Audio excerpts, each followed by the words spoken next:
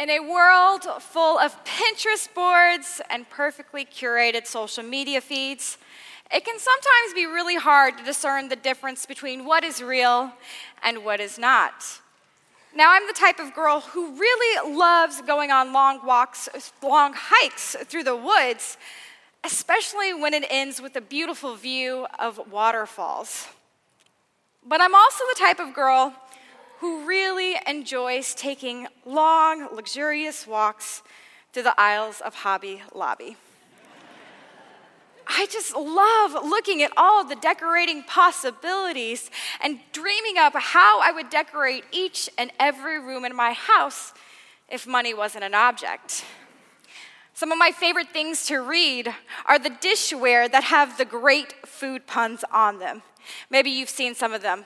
The ones that say, anything is postable, or how about let's talk about it? And then my personal favorite, don't go bacon my heart.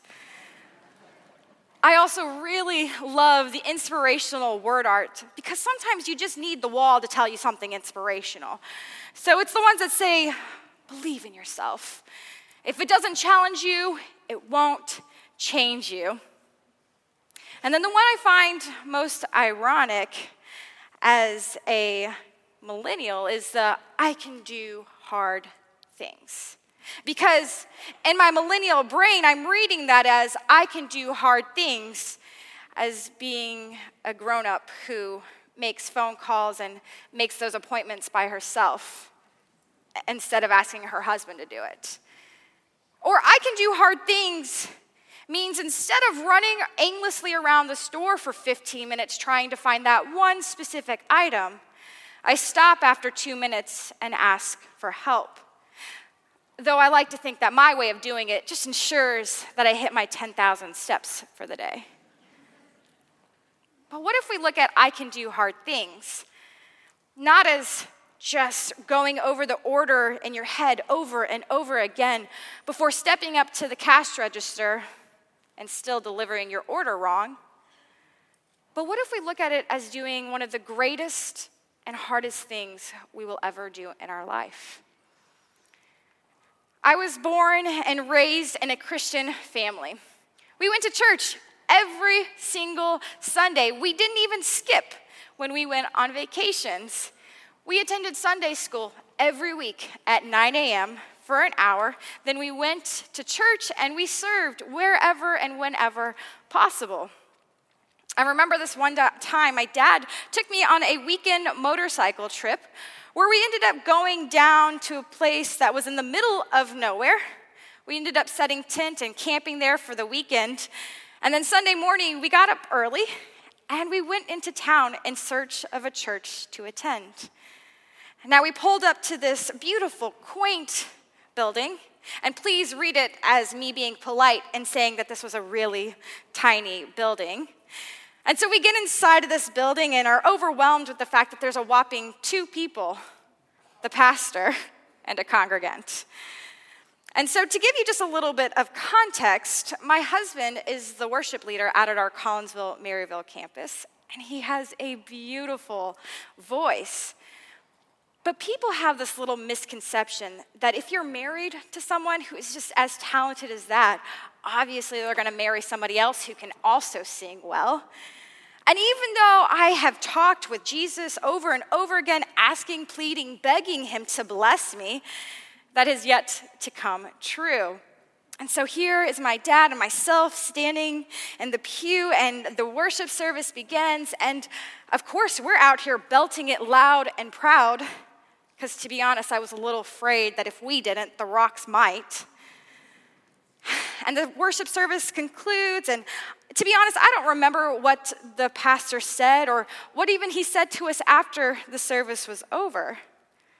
But I'm willing to bet he went home beyond thrilled that in one day his congregation doubled. So I have a great memory of that, but then I also have memories of hating church. You know, I hated having to get up early on the weekend, on the one of 2 days that I could potentially sleep in.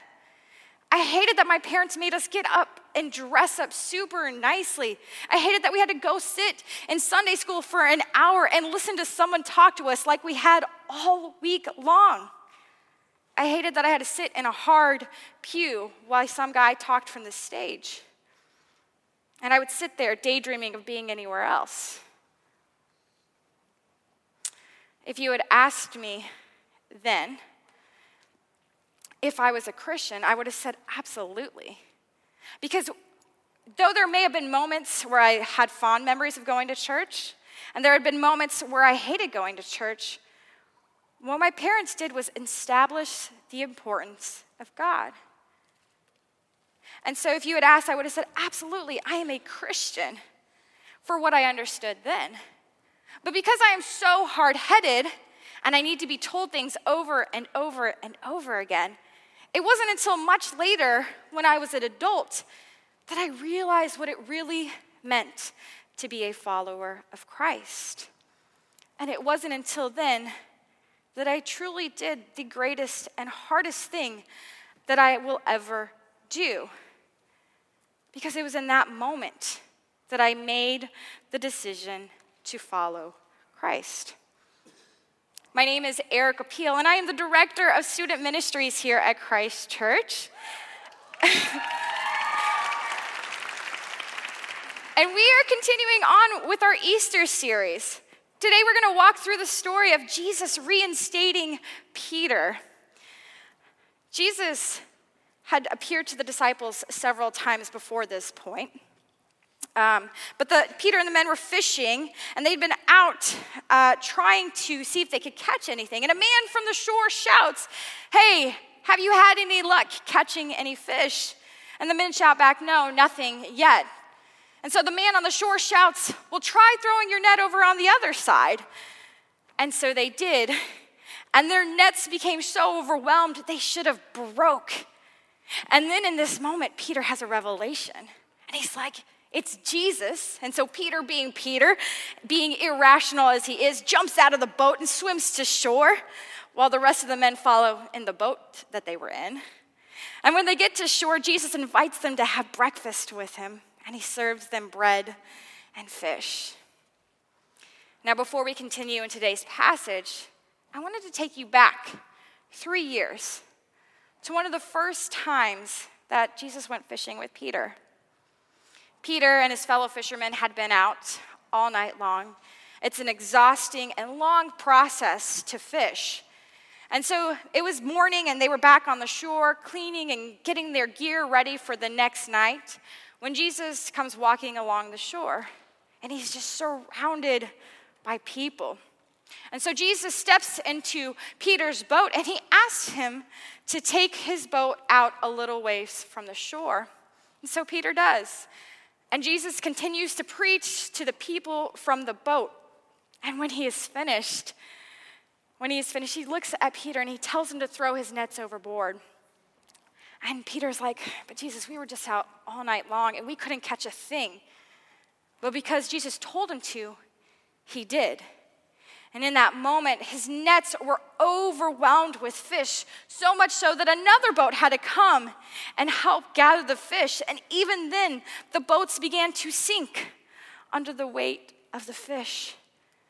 And then it was in that moment, Peter drops to his knees and he says, "Get away from me, Lord, I am a sinner."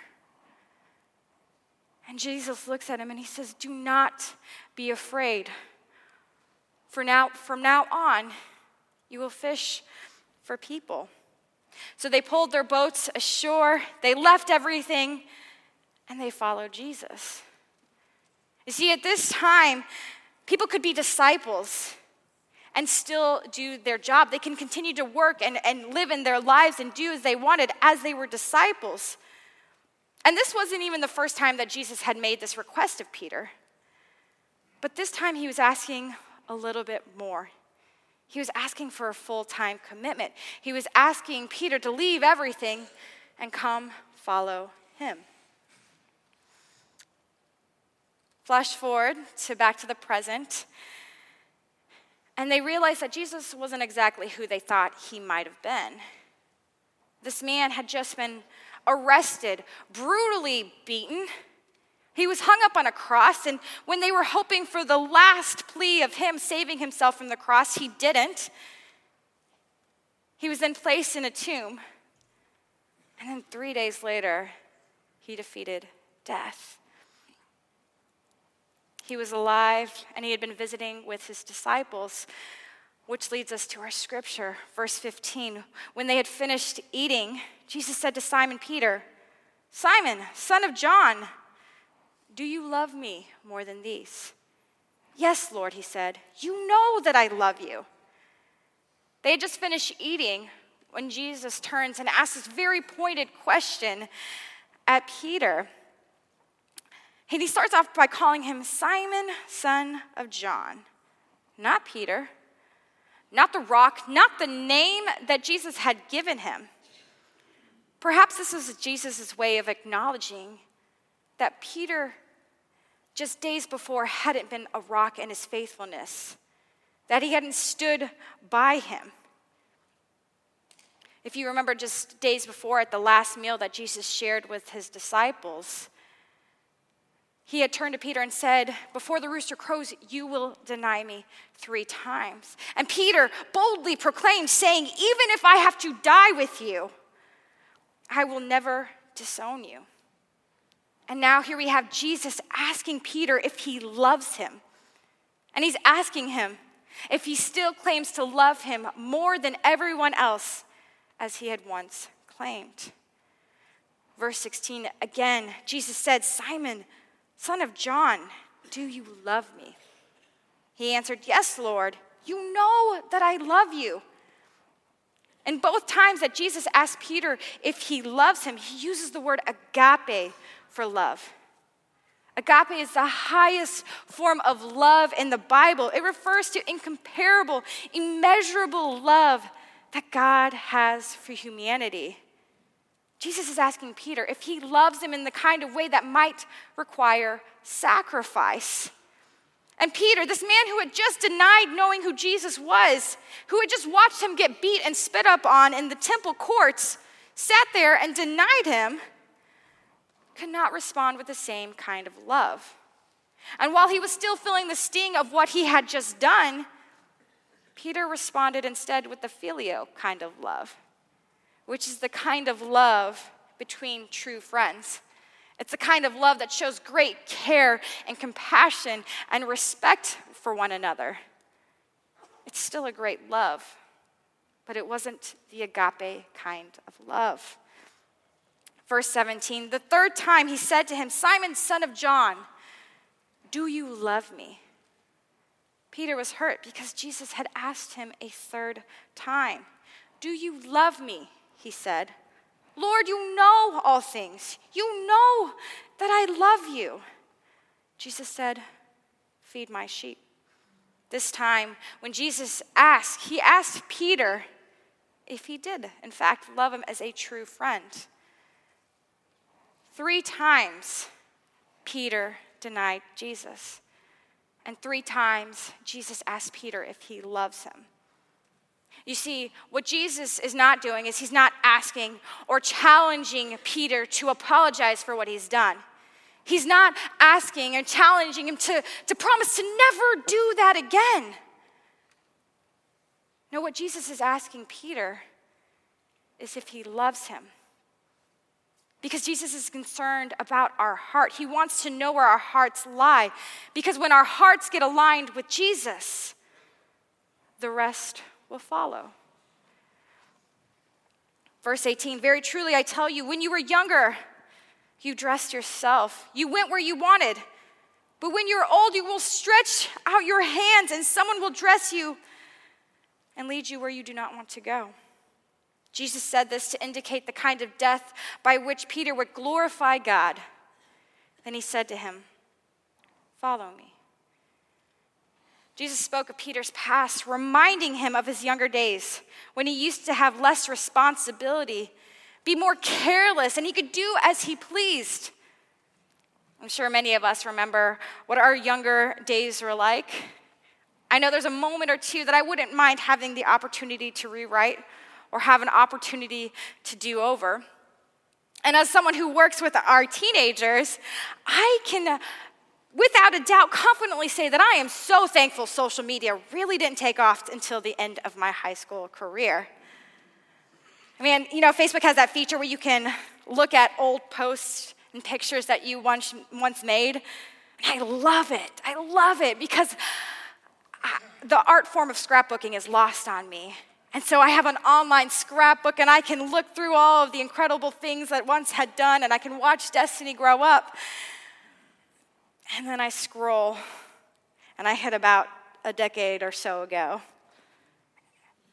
And man, I gotta say, sometimes I really question how on earth did I have any friends? Because me, as who I am now, looking back on who I was then, we would not be friends. And so there's this really great feature where you can just hit delete old posts. And so I quickly look and I say, yep, nope, delete. Because you know what? When the next year comes around and it's that same date, I don't want to keep reliving that past moment. I want to pretend old Erica didn't exist and she was a wonderful person. Jesus is calling Peter to move forward. He's calling him to no longer be like his old self. He's calling him into a new life of purpose and focus. And maybe he didn't realize it in the moment. And John is writing this 50 years in the future, but he even foreshadows how Peter will glorify Jesus even in his dying. And Jesus ends this by saying, "Follow me." In this dramatic moment, Jesus gave these last words to Peter as he had once done before. Only this time, Peter knew exactly what he was agreeing to if he would follow Jesus. Jesus gave Peter a second chance.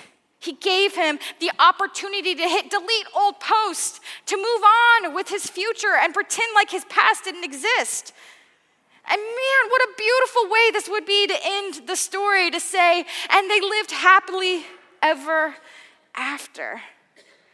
But y'all, Peter is Peter. And he has this nasty habit of sticking his foot right into his mouth. Verse 20, Peter turned and saw the disciple whom Jesus loved. And he was following him. And when Peter saw him, he said, "Lord, what about him?" I feel like this is the part of the movie where we're all just shaking our heads and just screaming, "Why, Peter? Why aren't you getting it? What is wrong with you?"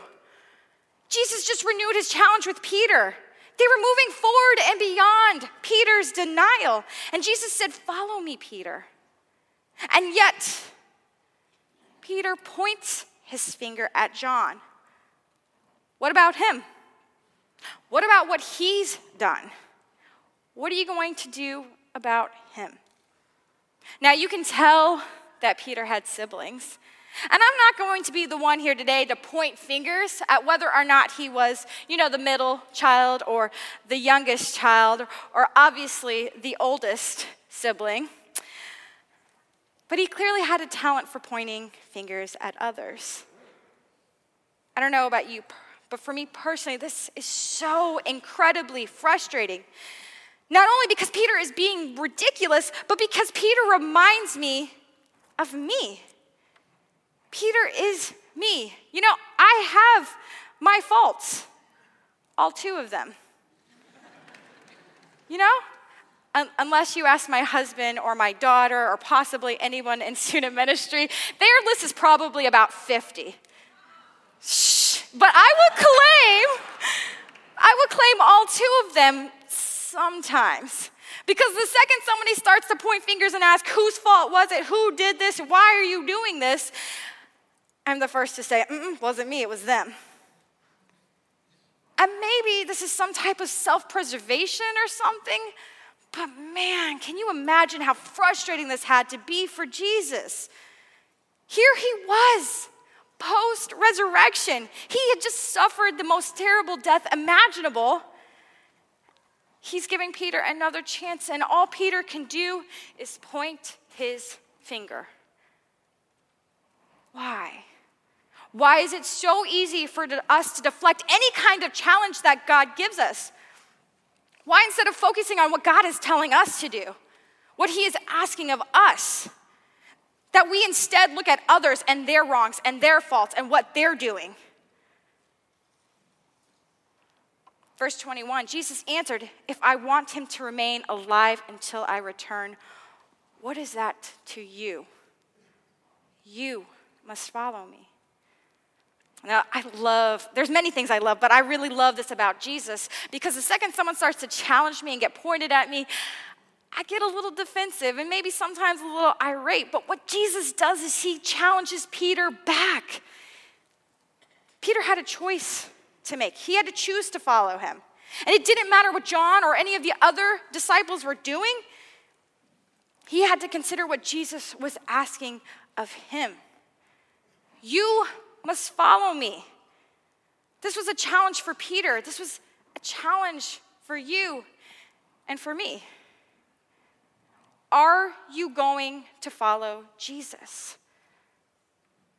Are you going to surrender everything? Surrender your desires. Surrender doing things your way. Have you thought about what it might cost you to follow Jesus? Maybe you've messed up a lot. Perhaps you've been messing up recently, and Satan has gotten it all twisted in your mind, and you've begun to think that you can't follow Jesus. You don't have the right or the ability to follow Jesus. But I am here to tell you the truth, that is the lie of the enemy. And Peter, who denied knowing who Jesus was, still had an opportunity. Jesus still came to him and said, come follow me. And so if he can tell Peter that, then if you're here, you still have the choice, the chance to make that same choice. But what about my family and what about my friends? They're not following Jesus. They're going about doing whatever they want. How can I follow Jesus if they're not? The better question to ask yourself, but what you really should be asking yourself is, how can you not follow Jesus? How can you not? Because if you have any hope and desire of bringing Jesus and light and joy into the lives of others, then you first had to be on fire for Jesus.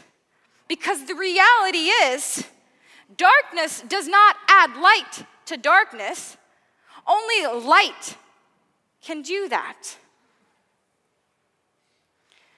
Our students have been stepping out and leaning into this 500 campaign. You see, it's not just for the adults, but also our students and our children are being part of this. They have stepped in and said, yes, I want to be part of this. I want to invite my friends and families to church. I want to share Jesus with them. I want them to know the good news. Over the last 5 years, I've had the opportunity to witness our students bring in their friends and bring in their family. And because of that, I've gotten to see their lives drastically changed because they have made a choice to follow Jesus. You have that same chance, that same choice. If our teens and our children can make that choice, you too can make that choice. And so today, you have a question to ask yourself. Am I going to choose to follow Jesus?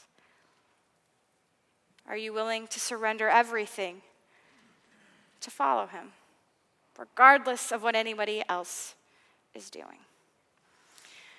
So we have been walking through confirmation. We did 4 weeks of classes with several of our students. And what that means is we walk them through what it means to be a Christian. We equip them with the tools that they will need to be successful in their Christian walk. We talk about how they are stepping out into the enemy's territory. And we walk them through the Bible. And so today we are going to confirm several of our students. And as they come up on stage, I wanted to share with you what we are asking you of their community. Come on up, guys. We are asking you to surround them, to support them, to encourage them, and to be in prayer with them, because they are making an incredibly important decision today. But the reality is this is just one day. They're going to be making this every single day of their lives. And they need to be surrounded by their community of believers. So, will you guys give it up for our students here?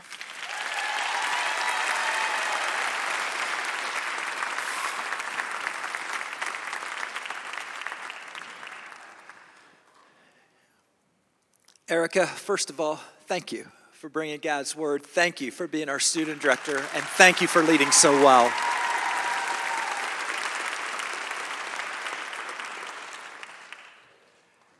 You all will be joining Christ Church today. Next Sunday is our Charter Sunday, where we celebrate the new Christ Church. This will be our second anniversary. We'll give you the opportunity to do the same thing next week, and for those of you that are members to sort of recommit. But today is a day for these students that we're going to celebrate a decision they've made in their lives. You know, when it comes to students here, some of these students I've known their entire lives. Some of them I baptized when they were babies, and we prophesied that there would be a day that they would receive Christ, and that they would become a part of the church. And today is not only bringing in some students, but today is a prophecy fulfilled, and how I praise God for that. I would now ask you, do you profess Jesus Christ to be your Lord and your Savior? Do you put your whole trust in His grace and promise to serve Him in union with the church, which Christ has opened to everyone? If so, say, I do. And do you renew the solemn vow and promise made at your baptisms? If so, say, I do. And will you uphold this church with your prayers, your presence, your gifts, your service, and your witness? If so, say, I will. Almighty God, we thank you for these new members that we welcome into this church. Thank you, dear God, for the gifts that they bring. Thank you for what you have done and are doing and will do in each of their lives. And thank you, dear God, for our student ministry that has touched so many lives in such profound ways. We thank you so much for every volunteer, for every staff person, for every student, for those students that are coming up. We pray, dear God, that you'd be in the middle of all of that. And I thank you, Lord, as an old dude. Sometimes I look at this world and I look at where things seem to be going, and it's hard to have a lot of hope. But on days like today, I am reminded that we, as people of God, have a future and a hope. And we celebrate that in the strong name of Jesus. And all God's people said,